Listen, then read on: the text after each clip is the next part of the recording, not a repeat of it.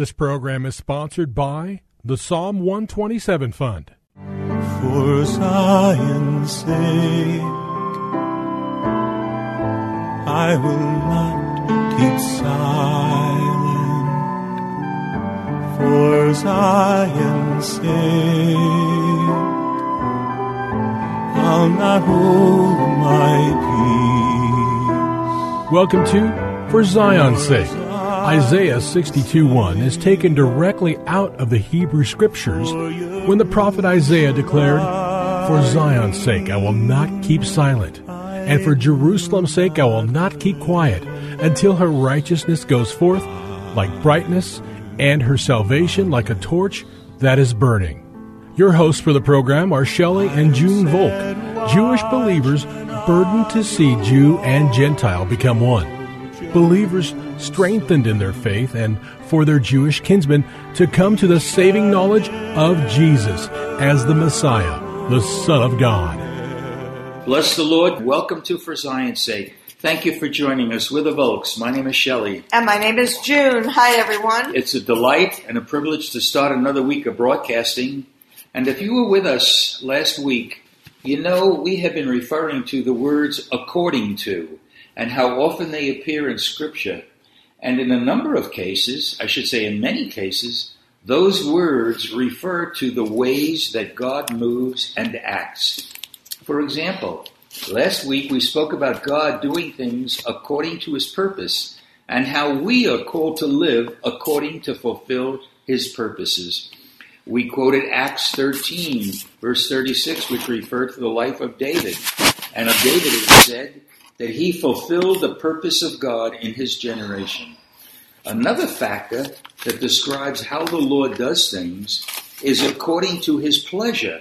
And that's the topic for this week, God working according to His pleasure. And that is what we are called to do. We are called to bring pleasure to the Lord. If you have your Bibles, turn with us to the book of Ephesians, chapter 1, beginning at verse 3. Ephesians chapter 1, verse 3, and we're reading verses 3, 4, and 5. Blessed be the God and Father of our Lord Jesus Christ, who has blessed us with every spiritual blessing in the heavenly places in Christ, just as He chose us in Him. All right, stay with it. Just as we chose us in Him before the foundation of the world, that we should be holy and blameless before Him. In love, He predestined us to adoption as sons through Jesus Christ to Himself, according to the kind intention of His will. That's in the New American Standard, but other versions say it, according to the good pleasure of His will. So we see God, one of the strong means by which God operated and moved and directed things was because of His good pleasure. The Amplified Version says, because it pleased Him and it was His kind intention. Junie, if we could understand why God moves, that it was all for His pleasure and His kind intention, we would be drawn so much closer to Him if we recognize that, and that is the nature of God. And to understand that, Shelley, is really to understand the gospel, yes, the creation, and to really know that since the Lord knows everything from the end to the beginning, that He knew that He created Lucifer, and he would be over a third of the angels, and he would turn against him, and the third of the angels would fall with Lucifer. And God, in His good pleasure, doesn't take back what He promises. So Lucifer had the authority. And God knew before the foundation of the earth that Lucifer would deceive Eve, and that Eve would feed Adam, and that Adam would love Eve and want to remain with her, and the two would fall together into the hands of Lucifer, which means they would have been lost forever. And in God's good pleasure, in His good intention, before the foundation of the earth, He knew this, And he predestined, Shelley, according to Ephesians, that he would have us to be in him. So he knew the only way to do that was for him to become sin for us, that we might become the righteousness of God. So to really see that it was not a pleasurable thing for Jesus to suffer and to die, but it was pleasurable in his heart to know that there was purpose. Yes. And where there's purpose, there's power.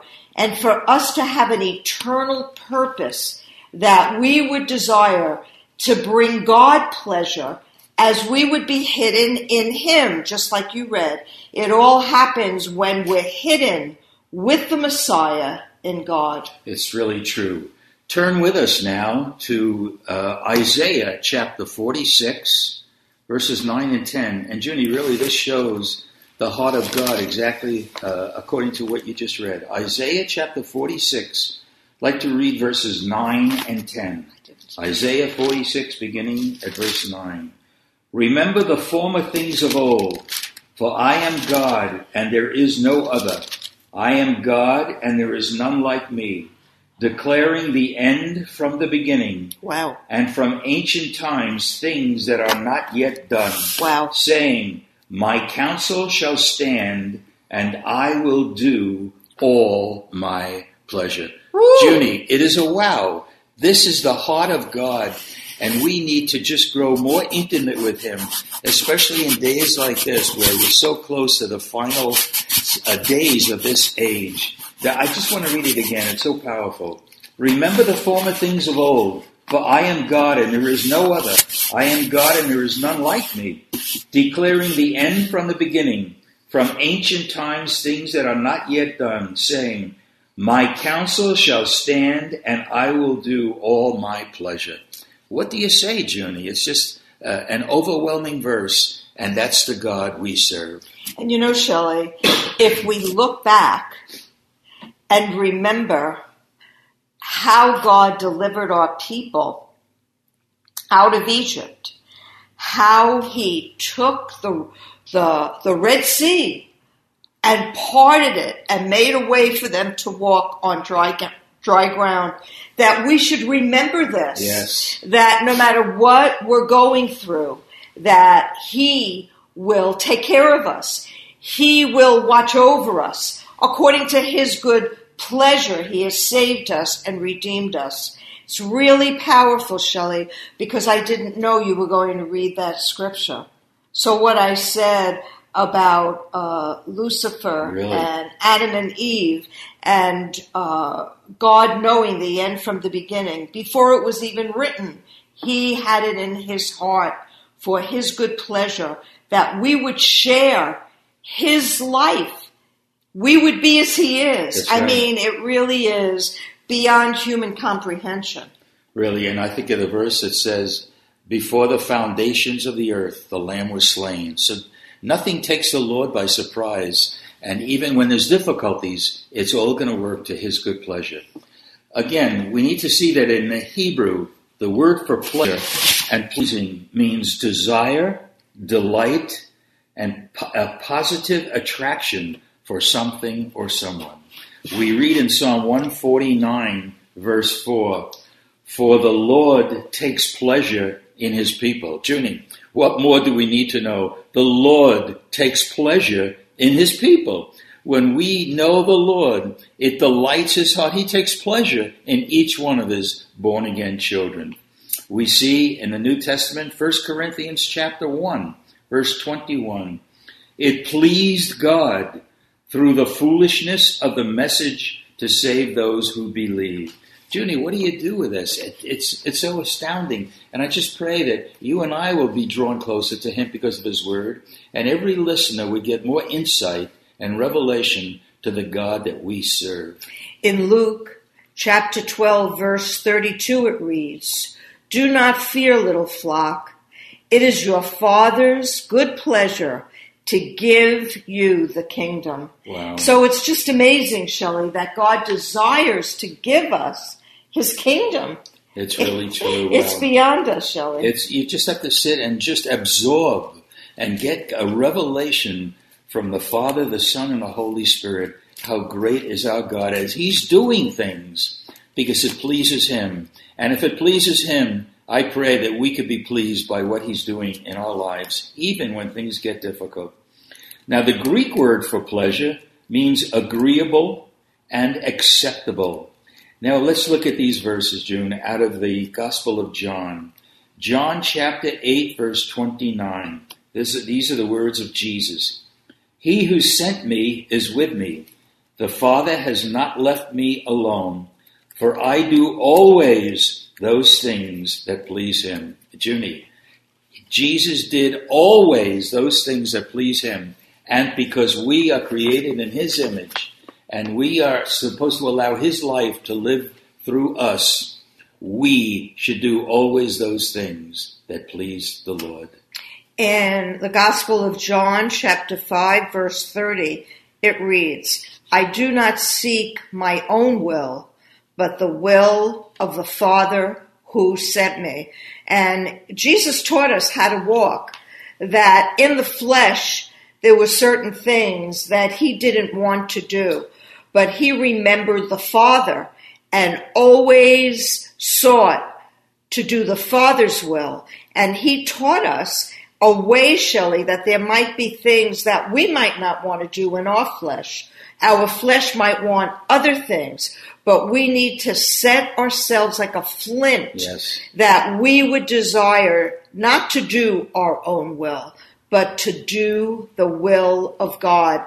Because when we do the will of God, Shelley, then it really is Jesus' resurrected life living in and through us, Amen, which will be a witness to the lost and dying world. Yeah. One more verse from the Gospel of John, John 6, verse 38. I have come down from heaven not to do my own will, but the will of Him who sent me. So when you look at these verses, Junie, these 3 verses from the Gospel of John, it clearly reveals that doing God's will brings pleasure to God. That's, what more do we want? That should be the prime emphasis in our life, to do the will of God. Because what greater joy is there than pleasing our Father's heart? And you know, Shelley, it reminds me of when I got saved, that something so changed in my life in the knowledge of God and the knowledge of Jesus being alive and God revealing Himself to me, that all I desired to do was to please Him. Lord. And that bore witness. Something happened to you, Shelley, because you saw that something happened to me, which caused you to want to know the one that I knew because you couldn't find Him. Right. And then God revealed Himself to you because you looked for Him. So we pray for every one of our Yes, listeners Lord today, Jesus. even as we share about your good pleasure, oh God, that you would begin to stir our listeners to not do their own will, but to do the will of God that would bring pleasure to you. Yes, Lord. And just as your word says, the Lord takes pleasure in His people. I pray that we, your people, take pleasure in delighting your heart by doing your will. We pray this in the name of Yeshua. Amen. Amen. For Zion's sake. Thank you for joining us this evening.